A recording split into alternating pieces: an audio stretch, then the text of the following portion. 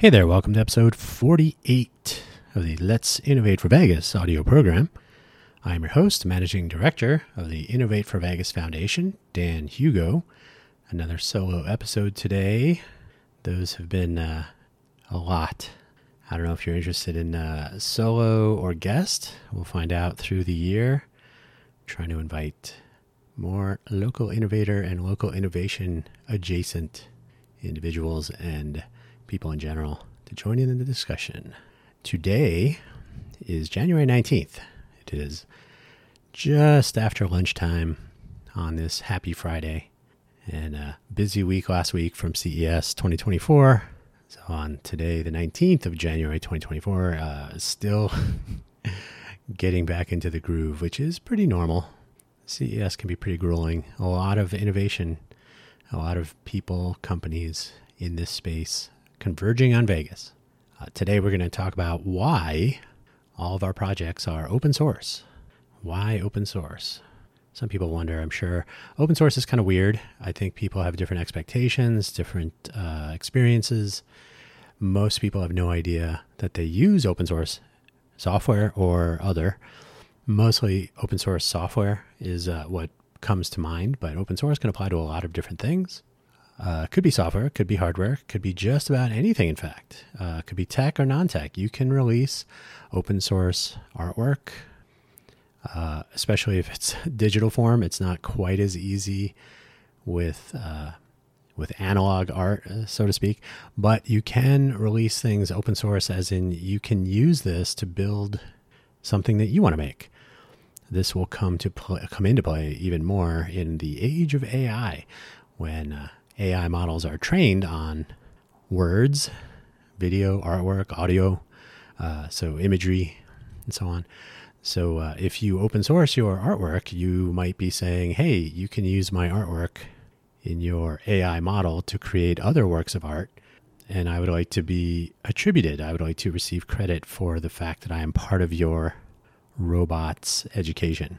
It's an interesting thing, and it will become more apparent more and more, I think.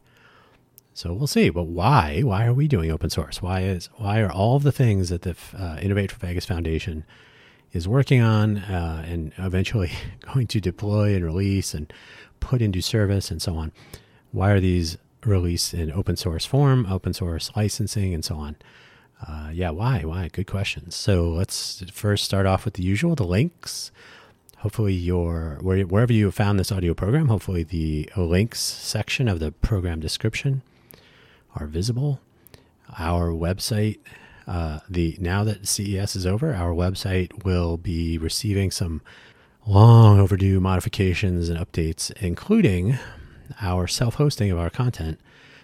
All of the links you have, if you're Spotify or other Amazon Music /podcasts, those should remain. Is it Spotify for podcasters, I think? Formerly Anchor.fm. That will continue to be our sort of secondary publication starting point, end point, something, one of those. So our programming will appear where it has, but we will also begin to self-host. And that includes full description pages that are easier, hopefully, to read or to consume. Perhaps you listen to them. We'll try to make them as accessible as possible. If you're listening to audio programs, maybe you'd like to listen to words on a web page as well. The important part, though, is that we will have a little bit more control over the information as it is presented. I know Spotify in particular makes it very difficult to see any sort of formatted, like bullet list description content. So that is something of a shortcoming of RSS feeds, but they've not done a good job trying to make that better. Anyway, our first two links are, as usual, our Innovate for Vegas Foundation homepage. So that's where you'll start to see more useful content, so to speak. Not everything in the world is content, but we'll put more words and more links to more useful things. Our GitHub organization, github.com/innovateforvegas. So innovateforvegas.org and Innovate for Vegas on GitHub. You can see what we're up to day to day, especially on GitHub. So on the topic of open source, I came across 2 videos at the same time. I don't know how you feel about YouTube links. I think sometimes they're interesting and topical, other times maybe not if you're not into watching videos. The 2 YouTube videos I have linked to here, in this case, are the Primeagen and to Theo, if you are familiar with this Theo.gg, I think. T3 is his handle. He's kind of a character. 2 fairly experienced, if I may say, young programmers. I mean, they've been doing this for a long time, but some people have been doing it a lot longer. But that said, they did each have a bit of a take on open source. So the Primeagen is a YouTube short. So I've linked to that. He says why he contributes to open source projects, and that is his take is reasonable and it's brief, so easy to listen to. Theo, the title is even a bit of a clickbait title, but he does point out that he's serious. It's not clickbait. And and I was, of course, at first like, it was basically, you should not contribute open source. But his reasoning was sound, and it presents a sort of, rather than don't do it, it presents like a little bit of pushback, I guess you could say, so that if you are thinking, oh, I am new to all of this, I will contribute to open source projects. His point is basically, slow your roll, buddy. Maybe consider how you approach that and whether you, how much you have to learn first, or what you need to know before you start attempting to contribute. I think the take home in general is that open source and anything that's volunteer, and this applies to anything, not just projects like this. Anytime you are going to volunteer your time and effort and energy and creativity and so on to something that is ongoing by other volunteers, you have to be aware that whenever you ask a question or provide distraction, and I'm trying to be kind here, but the people need to take their time and give it to you and not to the project. So you have to be, and I'm not saying that's bad, but I'm saying it's something to be aware of. And so the point that Theo makes here is a good one. I think it's worth a watch if you are interested in open source. And he obviously is a software developer, so he's aiming more at software projects. But I think it applies to any time anyone is thinking about contributing to a project of any kind, where their time is free and the person on the other end of that transaction, their time is also, well, uncompensated. I don't want to say free. You're doing it for reasons other than immediate financial reward or some sort of a salary. And I will point out here, but I mean, it's something to just be aware of. Sometimes employers or certain supportive organizations that provide funding, or maybe a bounty type project, sometimes people working on open source projects are compensated. And that is something to be aware of, but it is not something to count on. So yeah, how you interact with the open source quote unquote community is something to be just aware of, just something to think about. I have linked to a Wikipedia page that kind of runs down the general idea of open source. So we have a starting point for that term. There's also a Wikipedia page that compares gratis versus libre. If you hang out in the open source world, you will often hear or see, and sometimes people will make a specific comment that something is free as in beer, or you could say free as in soda if you like, or free as in speech. So gratis is given freely without cost, right? So if I provide open source software, I might say, here's the source code for it, and you can have it, and you can use it under the license terms, and you owe no money. There's no charge. You're always free to donate or provide other sorts of support like that, or whether it's directly financial or indirectly through services or resources. But yeah, gratis is the equivalent of free as in beverage. So you are giving something. Sometimes this would be called like freeware or similar, right? Maybe postcardware. A lot of variations of this, like, hey, just use this. I have created this thing.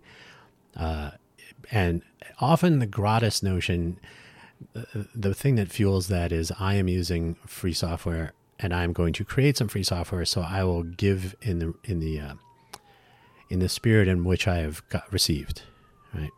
So gratis versus Libra, which is free as in speech. And so what that says is I have provided emergency vehicle. I don't know if you can hear that. The joy of being so near a street. Libra, or free as in speech, means I have released my open source efforts for you to view. You can view the source code, or you can view the components, or you can see how it functions, or any number of things like this. But it is not necessarily free of a financial encumbrance. You may be asked to pay some sort of a license fee or some sort of thing. And strangely, all open source software is not just free for the taking. That's where the license terms come into play and so on. The take home, though, is that should a author, whether it's a company or an individual, should they decide to not support a piece of software, and I'm using software a lot here, it could be anything like this. If the software is essential but no longer supported, it doesn't merely fade into the darkness. So you have the right, you have the freedom to view the source code, and in the event that someone, entity, company, person, etc., is unable to, unwilling to, or for whatever reason decides to not support the content of the project moving forward, there is likely a way to continue that with other people who depend on it, taking it up and continuing support. And that's happened. You can find various projects where it's no longer supported by the original author. Someone else has taken over. So the freedom to do that, and the terms may include compensating the new maintainers, plural or singular. So yeah, Libra, freedom of speech, the right to share software, the right to view the software according to some license terms. And then there's gratis, which is the use of and viewing of without financial encumbrance. That's generally speaking. That's programmer speak. I am not a lawyer, nor will I pretend to be. I've included as well a YouTube video, Simon Sinek, the infamous Start With Why TED Talk. Why open source? Indeed. Why do this? Not what, not how, not who. Why? Why do this? So Simon has an interesting take. It's probably been overused. I like Simon Sinek. He's a fascinating individual, but there's been a lot of the same sort of loops. Leaders eat last and other such things. But to start with why, it is I think, a very good, very early presentation on why to do things and why success comes from starting with why. Why? Because Hacktoberfest. Hacktoberfest happens in the month of October. I believe it's the 12th year has just gone by for 2023. It was started by DigitalOcean, and Theo makes a direct reference to Hacktoberfest. And we, Innovate for Vegas Foundation, is 2 years old. 2 years old. 2022, something like March, we had our first hackathon. We formed in June of 2022 as a nonprofit corporation in Nevada. So technically we're like 18 months old, but roughly 2 years. So the first year we were asked by a couple people, hey, are we going to participate in Hacktoberfest? And we were kind of chaotically trying to organize things and get some documentation and specifications and how we're going to do things and so on. So that first year, we were kind of, like, well, how about next year? And so 2023 came along, and it was right around the same time as the NASA International Space Apps Challenge, which was the first weekend of October 9th, I think it was. So Hacktoberfest was during that month, and it seemed like an interesting way to sort of combine the general outreach to the local innovator community in Southern Nevada and to anyone else who would like to participate in our projects. But we got zero interest. And this is something that, that's sort of the other side of the coin. The challenge of Hacktoberfest with, as Theo points out, it's an invitation for newcomers to the open source development world to jump in on projects, make contributions, and so on. Triaging that is tricky. anyone who sets up Hacktoberfest project for a contribution by newcomers has to account for the time that it will take to sort of do the triage and so on. So it's not necessarily a great thing. It's a good thing. It's not horrible, but it's also like it has unintended consequences, I think. So we did attempt to participate in Hacktoberfest. We got zero interest. I think that's better. Sorry to laugh, but I think that is a better outcome for our first attempt, because I don't think we were really ready. Level of participation on our side would have been too low. And if we had had serious incoming attempts at participation, I think it would have been a little bit overwhelming.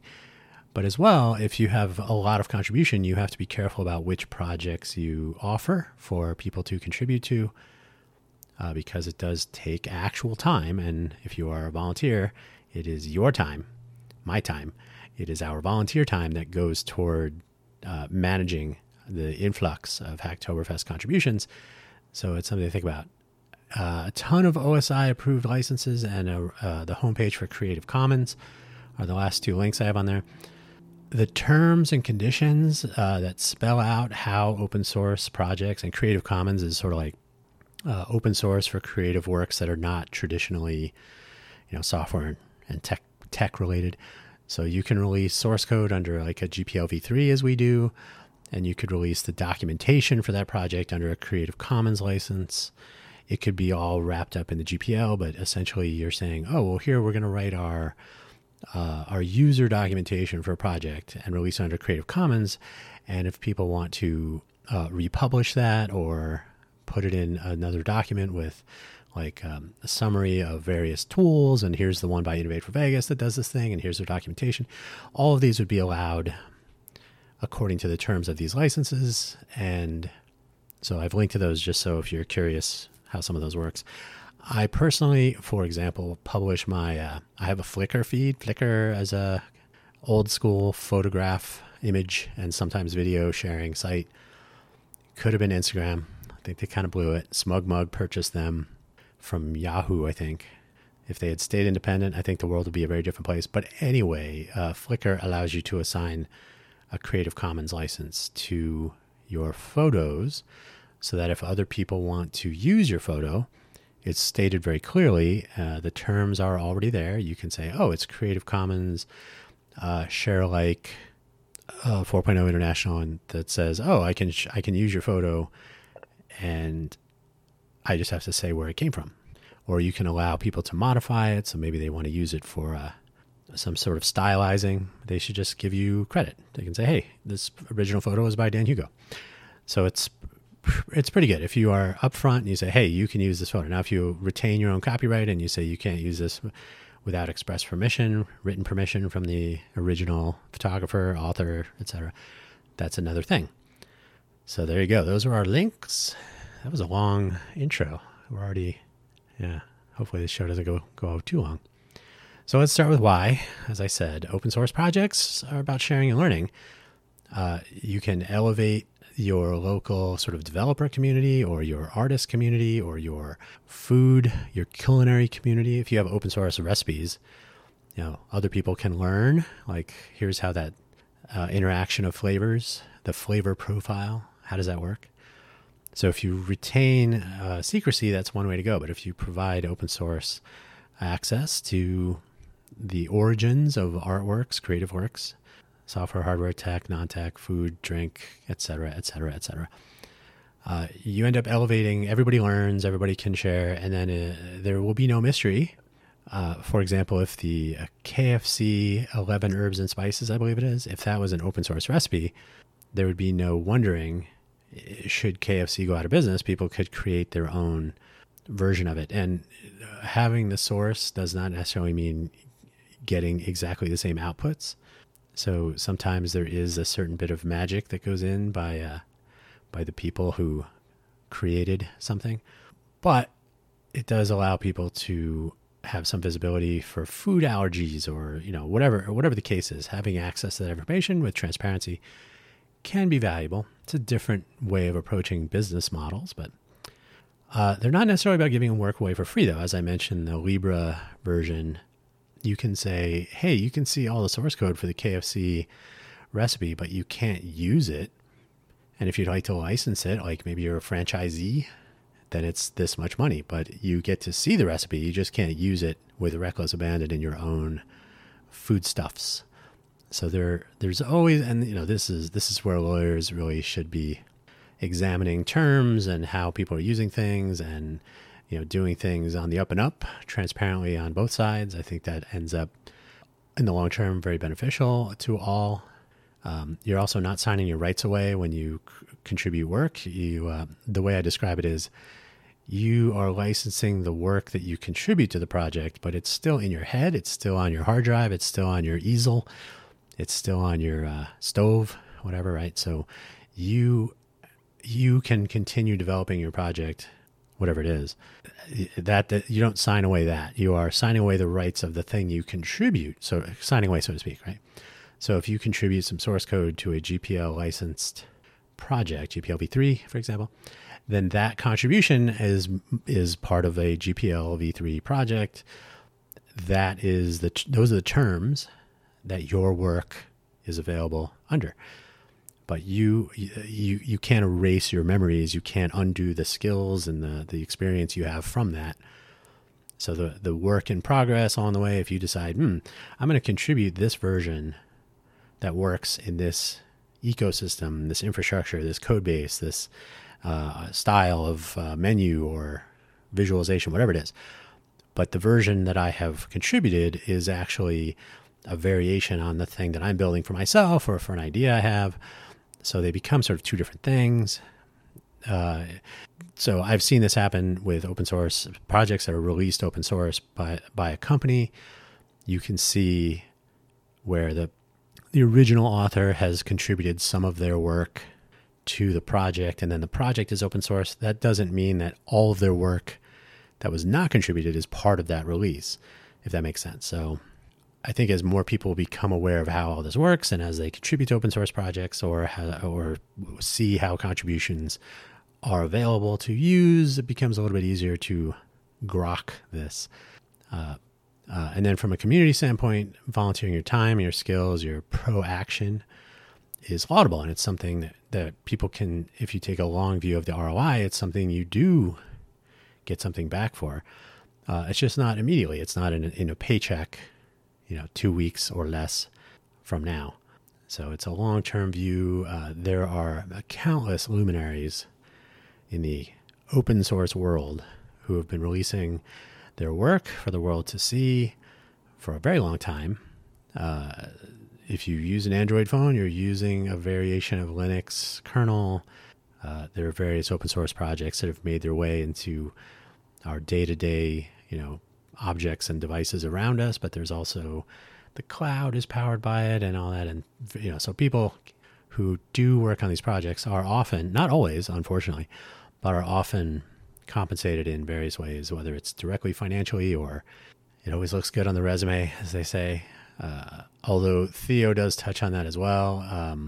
If you are contributing to open source projects merely to add to your resume, and this is something that was happening with some Code for America organizations, brigades, people only want to contribute to a project because it will look good on their resume. They can put, Hack for LA or Code for Philly on their resume, and they will check off that box.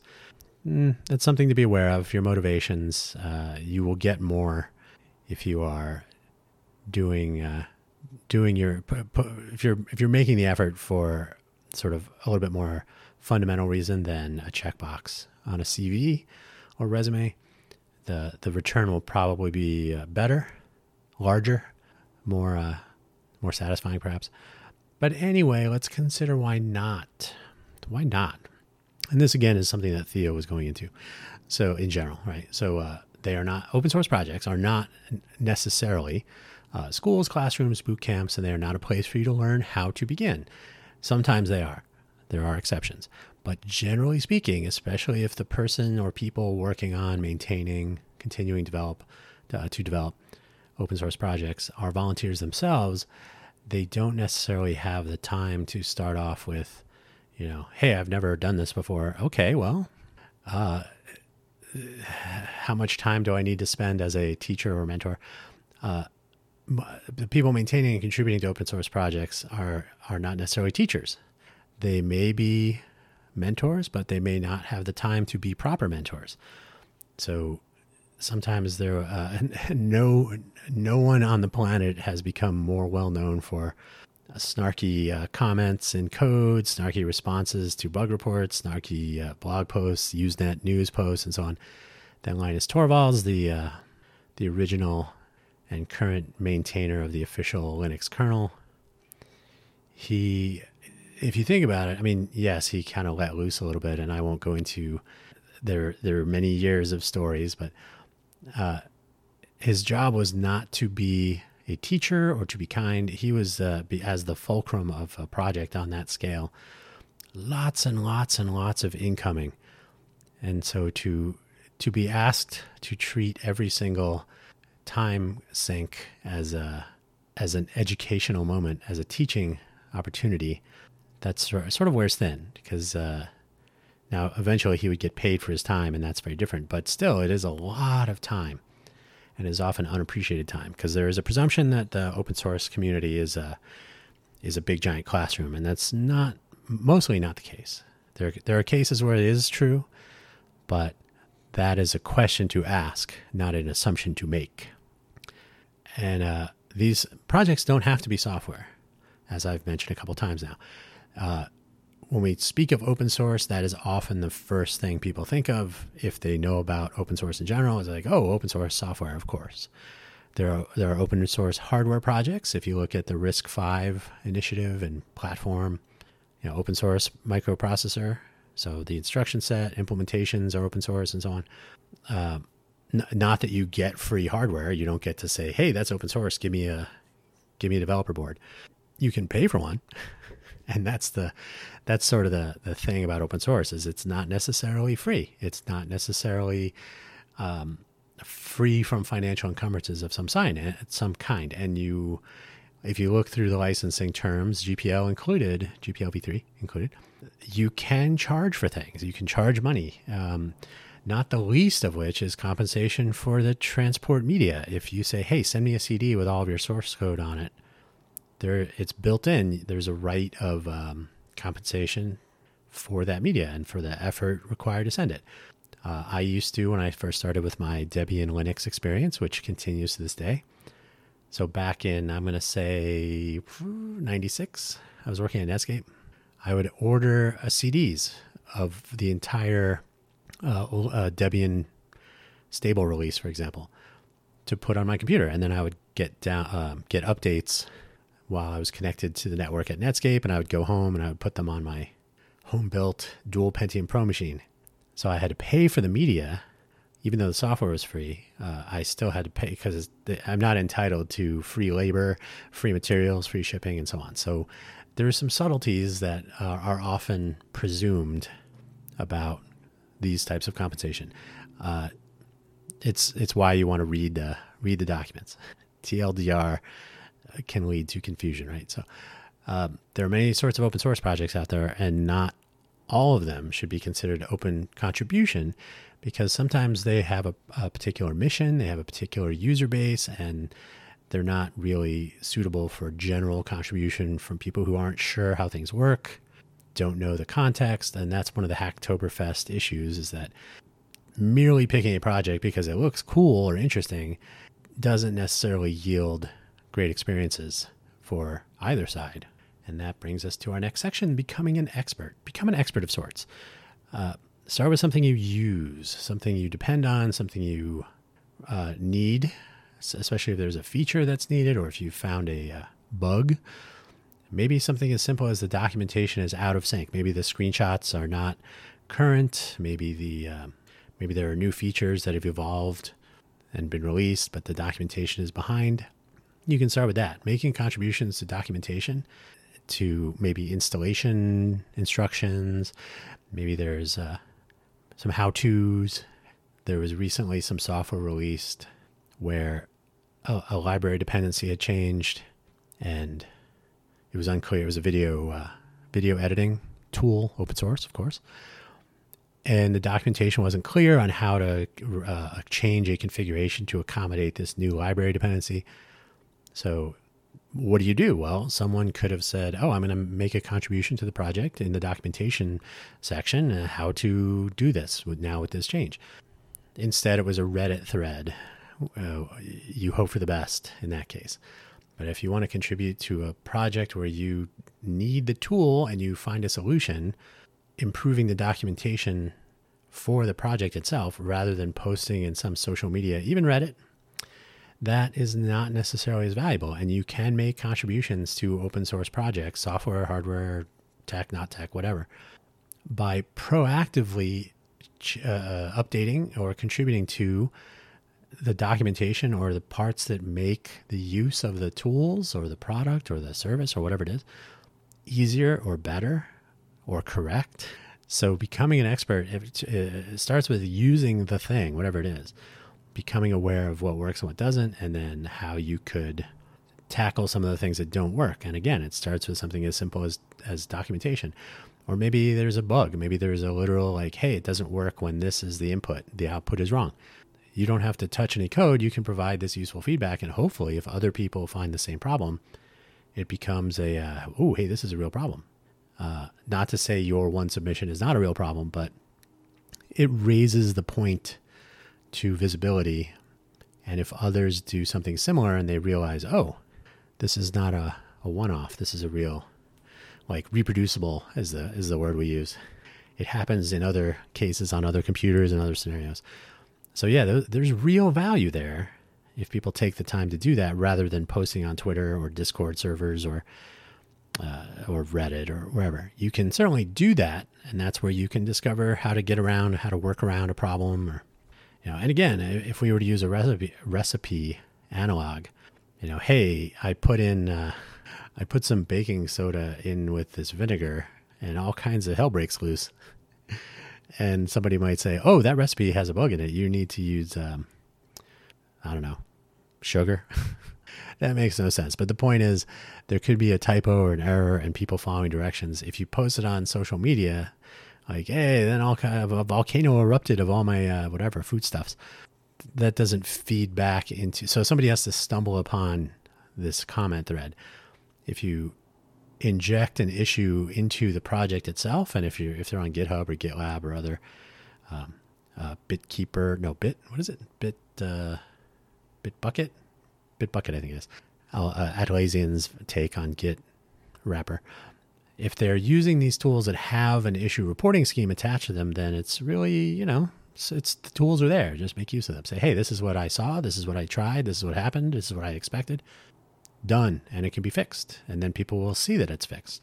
So that the loop is there. And if you become an expert in how your tools work or don't, then you can be a more productive contributor. And maybe at some point you'll join the project, actually commit changes. You'll be on the receiving end of these submissions, and then you will know. So, and as it turns out, that was my third bullet item for becoming an expert, was all the things I just said. So I'm getting ahead of myself. So our projects with the Innovate for Vegas Foundation, we are not only working on software projects, but we have only software projects in our project overview section on GitHub today. We actually have a hardware project, Hardware Plus Software, which is the CERT Radio. As I speak today on the 19th, the first prototyping hardware item should arrive next week, so we can get started on the communications hardware, the radio component. There is some software to develop. There is some user interface on the device. There is some interfacing to other devices. There's a whole web side or an application side for provisioning and management and all. So there's a lot of different pieces. But all of our projects, even though they are software, all of them really could benefit from user interface design. They could benefit from asset development, which is graphics, icons, imagery, diagrams. Anytime we need to explain or document things, how things work, how things are supposed to work, there are elements of all projects that are not software. They're not only hardware or only software. They're not only the thing that they seem to be. There are always other pieces that benefit from contributions from people who are interested and become something of expert, have developed some expertise, how about that, around the thing, either the component of the project itself or the thing that the project is trying to address.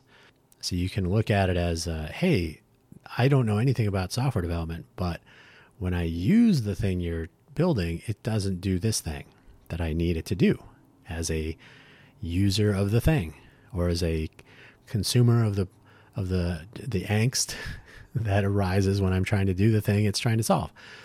So end of the day, and I'll use the Open Transit platform, for example, you don't need to know anything about coding to contribute to our Open Transit project once it's up and running and deployed and whatnot.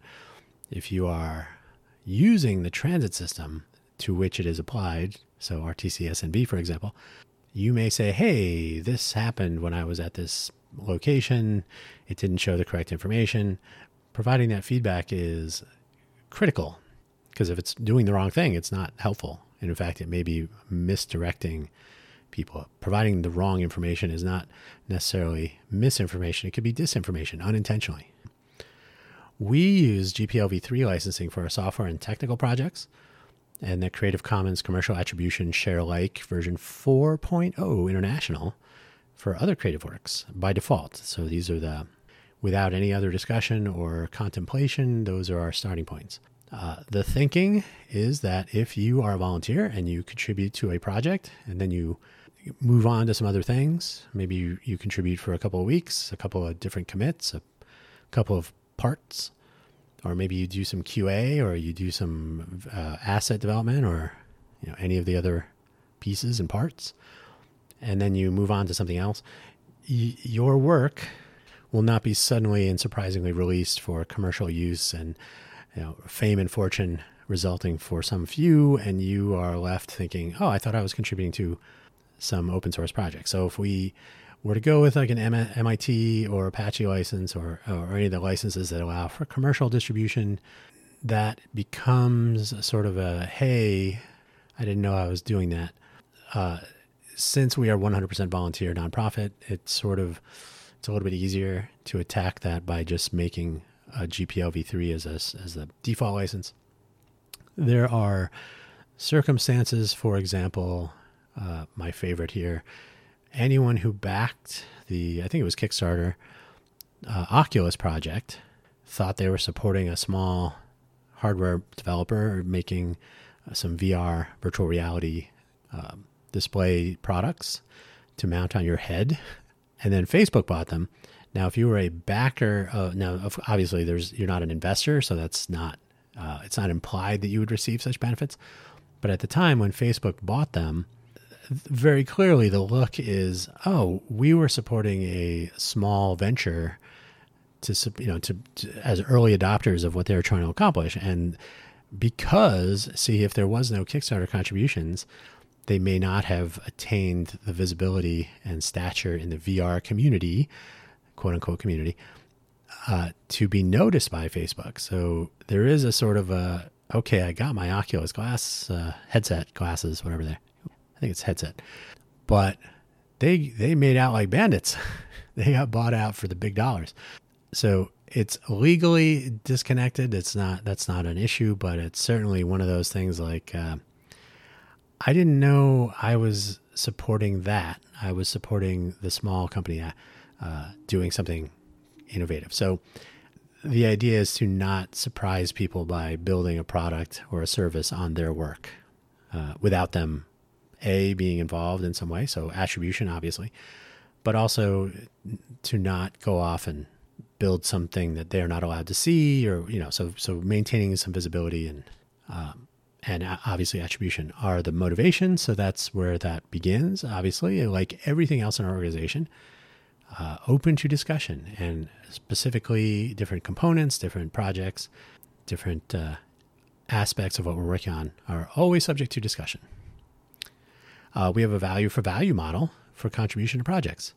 Ideally, if something is released and deployed or put into service, and people like it, they value it, the people in the communities, the people at large, whether they're in Southern Nevada, Greater Vegas area, or anywhere, And if they would like to support the developers, if they would like to support our organization, if they would like to support what goes into the deployment, so maybe they'd like to sponsor some hardware that we run the software on. Maybe they'd like to sponsor the purchase of prototype hardware. Maybe they'd like to sponsor some marketing effort, whatever it is. They are welcome to reward, if you will, the value provided by our volunteers with some value of their own.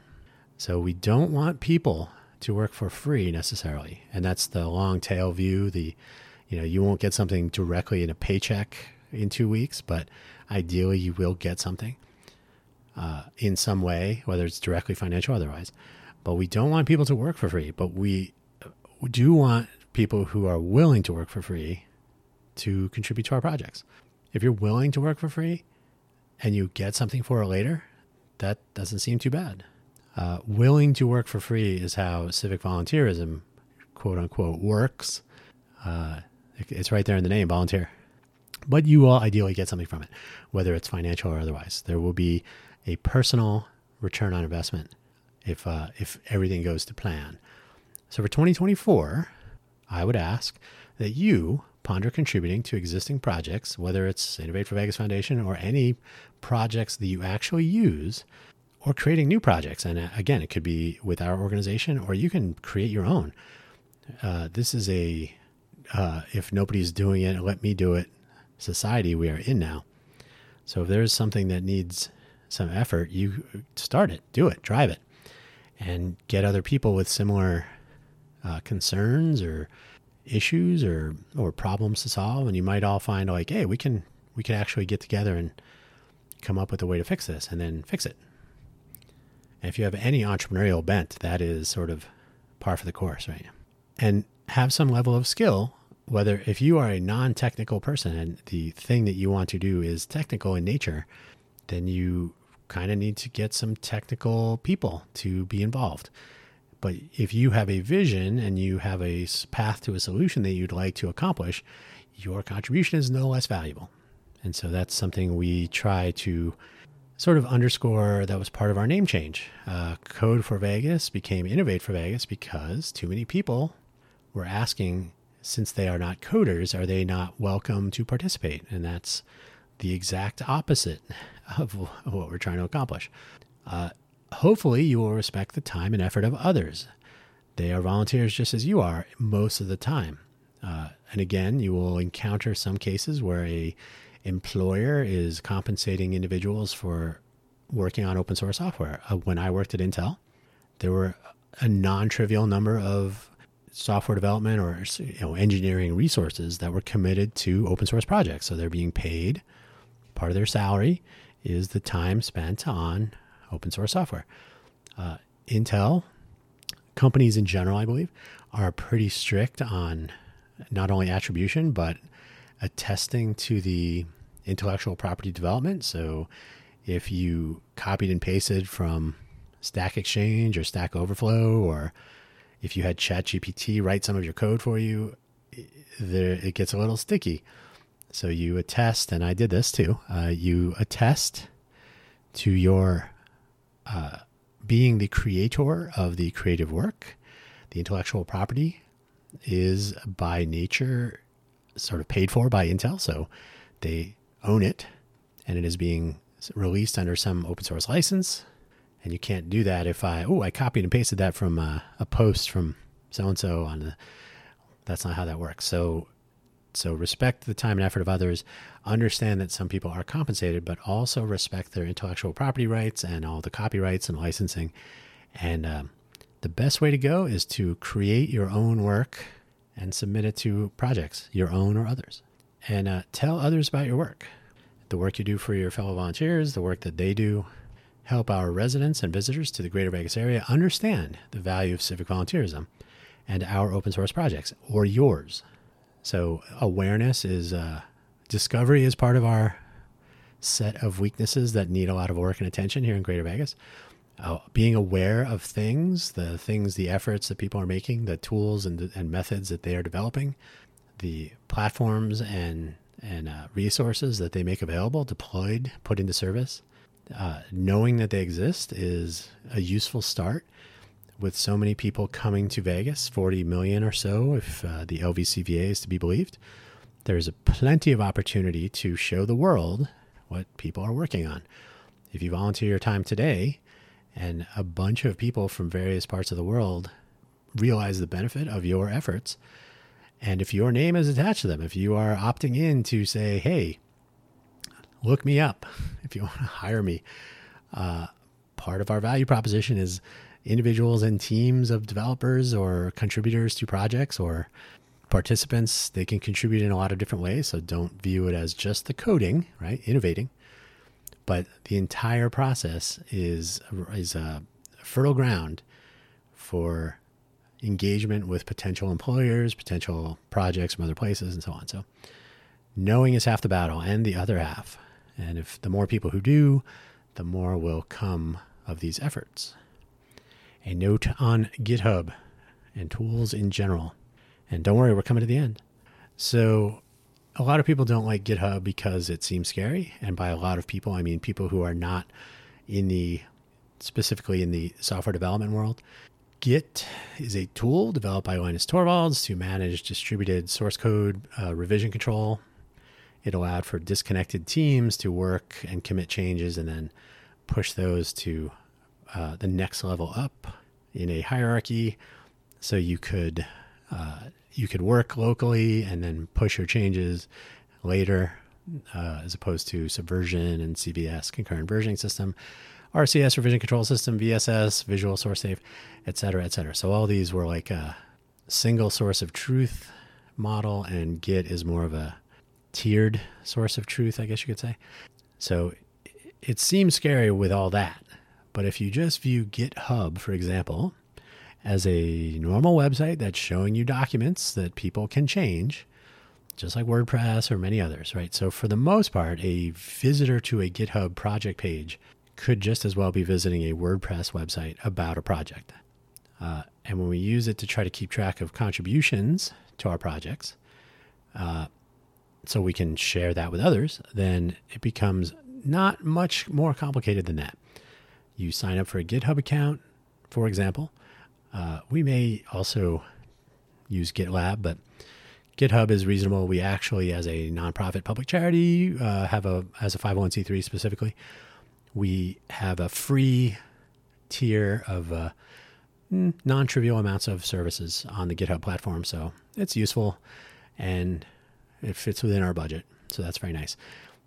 Merely signing up for an account and having a name and some contact information, and that can even be anonymized, but including that so that we may use the GitHub platform for managing our projects, contributions, contributors, and how we release things and so on. We make use of that for documentation, translations, and other components of a project that people can contribute to. And if your name is attached, we can properly attribute the creative work and contribution to you and others.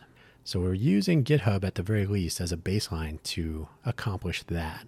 So not spreadsheets, not emails with a list of names and so on. There are tools. There's literally a contributors file that can be a part of a project.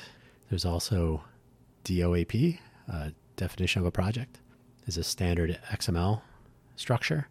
So there are a variety of ways to express the contributors to a project, and we want to make sure we do that. We try very hard to use open formats. So rather than using a proprietary, probably the one everybody would know is the Word doc format, document format. So if you received a file.doc, it was a Word file from Microsoft Word, and you would probably need Microsoft Word to open it. You could use OpenOffice or LibreOffice or various other Google Documents opens them now. But in the old days, you were kind of stuck with needing Word. So PDF came along, the portable document format, and that's a little bit easier to deal with. It's sort of encapsulated PostScript-ish, but it was available for parsing. You could have a viewer of a document. Authoring was a little bit trickier. Nowadays, there's so many open formats to use. It doesn't really make sense to work on an open source project that requires purchasing specific software to use closed format files or content. Probably the most visible example lately is Figma. Figma's fine. Adobe is not buying them now, so whatever happens there. But Figma is a tool that is not necessarily open to all. That can become tricky if there's a Figma document that requires paying for some tools or whatnot. If you look at open source tools like Penpot, which is a Figma-like tool that it's open source. You can deploy it. It's a web application. You can deploy it on your own website or for yourself, for your team. You can use their resources. And they work with SVG files, scalable vector graphics, which are open. So if you have an SVG file from Penpot, you can use it, you can edit it, you can author it, you can extend it without worrying that Figma is still in business, that they got acquired by Adobe, that their files have become proprietary format, et cetera, et cetera. So that's something we consider. Source files for software are text. We can use open source CAD software for anything from circuit board layout to mechanical design. All of these things are possible using open source tools and open source file formats. So we really encourage that. And that will enable you to not only work on the projects with lower cost tools. It's a lot easier to get started when you don't have to spend hundreds or thousands of dollars on a development platform. And then if you want to participate in a project, same, right? You can join in on a project. It's a lot easier to make a contribution if you can grab Penpot or use Penpot online to make a change to a user interface design, for example. So by being very open, you enable people to participate. And if they want to take the project and extend it under the GPL v3 license, for example, they can use existing tools that they have access to and files that are open formatted to start and do that. So there's no wondering if this particular binary undocumented file format requires a certain piece of software. And I know this was true with like .ai files. In the old days, that meant Adobe Illustrator. Nowadays, it means all manner of things. So yeah, open files, open source tools, open formats, open everything. Much easier for what we're trying to accomplish. And because we're civic volunteers, we are not trying to build things that won't work into the future. So if everything's done in the open and visible in both Gratis and Libre, then even if our organization disappears forever, if we build things that are actually useful, people can continue to develop them or build things upon them, extend them, learn from them. So that's the ultimate goal. That's why we're doing this. So the more open, the better in the context of what we're trying to accomplish. And finally, some things are not documents and are not things that you would put in a document in a Git repository. If you can imagine a digital form of something, it's probably usable in GitHub. A recipe can go into GitHub. The actual food clearly cannot. You can put the CAD drawing for a sculpture into a file, store it in GitHub, and attach all of the artist's attributions to it, the one or more people who made that happen. But physical objects or possibly virtual objects don't necessarily fit into that. So eventually we'll work out the rest of that story, which is how to properly attribute effort, creative work, contribution to things that don't necessarily fit into GitHub. So a reference to a thing, whether it's an image or a drawing, but the actual physical thing. And this comes up with open source hardware, like the schematics might be open source, but what about the implementation of the chips or the parts? So yeah, these are not going to be answered in this audio program episode, but they are things to discuss. They are things not only discussed today, but for years, about how best to keep track of these things so that people can continue to participate in the open source world and have access to these pieces of projects in whatever form they take. So that is the deal. All of our open source efforts are all about the long view, by the way, I don't know if you've heard this lately, our actual purpose statement. It's in our articles of incorporation as a Nevada nonprofit corporation. It's in our 501c3 filing somewhere on our 1023EZ. I think we had to provide that. Either we provided it or we linked or provided a document for the state. But our purpose is to enable and encourage ideation, innovation, and implementation to make our communities better. It's very simple. It doesn't say anything about writing code or translating from one language to another or making food recipes. It doesn't say anything specific, because innovation, ideation, innovation, and implementation can take many forms. And by pursuing all of this with open source methodologies and ethos, ideally, we are enabling and encouraging today and into the future, and hopefully making our communities better, whatever the use of the term communities actually means. And that might vary over time. So our purpose statement is hopefully elastic enough, like an elastic clause perhaps, is elastic enough to be effective but not constraining. And that's it. That's why we are doing the things we are doing the way we are doing them. Part 1 of a million. Thanks for listening as always. Do share, like, subscribe, whatever you want to do with this audio program. I myself, as your host, do maintain a buymeacoffee.com/Dan Hugo profile page. No, you do not need to buy me a coffee, although any monies contributed there are not contributed to our 501c3 nonprofit. They are actually going to me individually, and they go towards actual coffee. Literally, the last person that gave me money, I bought coffee beans. I bought a kilogram of coffee beans. Lavazza, in fact. But I do maintain links to the various projects, including this audio program, and Quaggling Sand, FFS Talk, and Cafe Genius Impresarios, and this one. So check it out if you want. I don't put it in the link, the show notes links, because that is a personal reference to me if you are curious or interested. But do consider also supporting our public charity. Donations to the Innovate for Vegas Foundation 501c3 are tax deductible. You can visit our website, innovateforvegas.org, for more information about donations. And be aware, as I'm speaking today, our official name change with the IRS is pending, probably in January, hopefully. So later this month, ideally. Our affirmation letter will be received. We are actually renamed with the Secretary of State. So donations would officially go to the Code for Vegas Foundation, but do know that we are the Innovate for Vegas Foundation, not only in the state of Nevada, in reality, and very, very soon with the SORAN of the United States, the Internal Revenue Service. Thanks for listening. Bye-bye.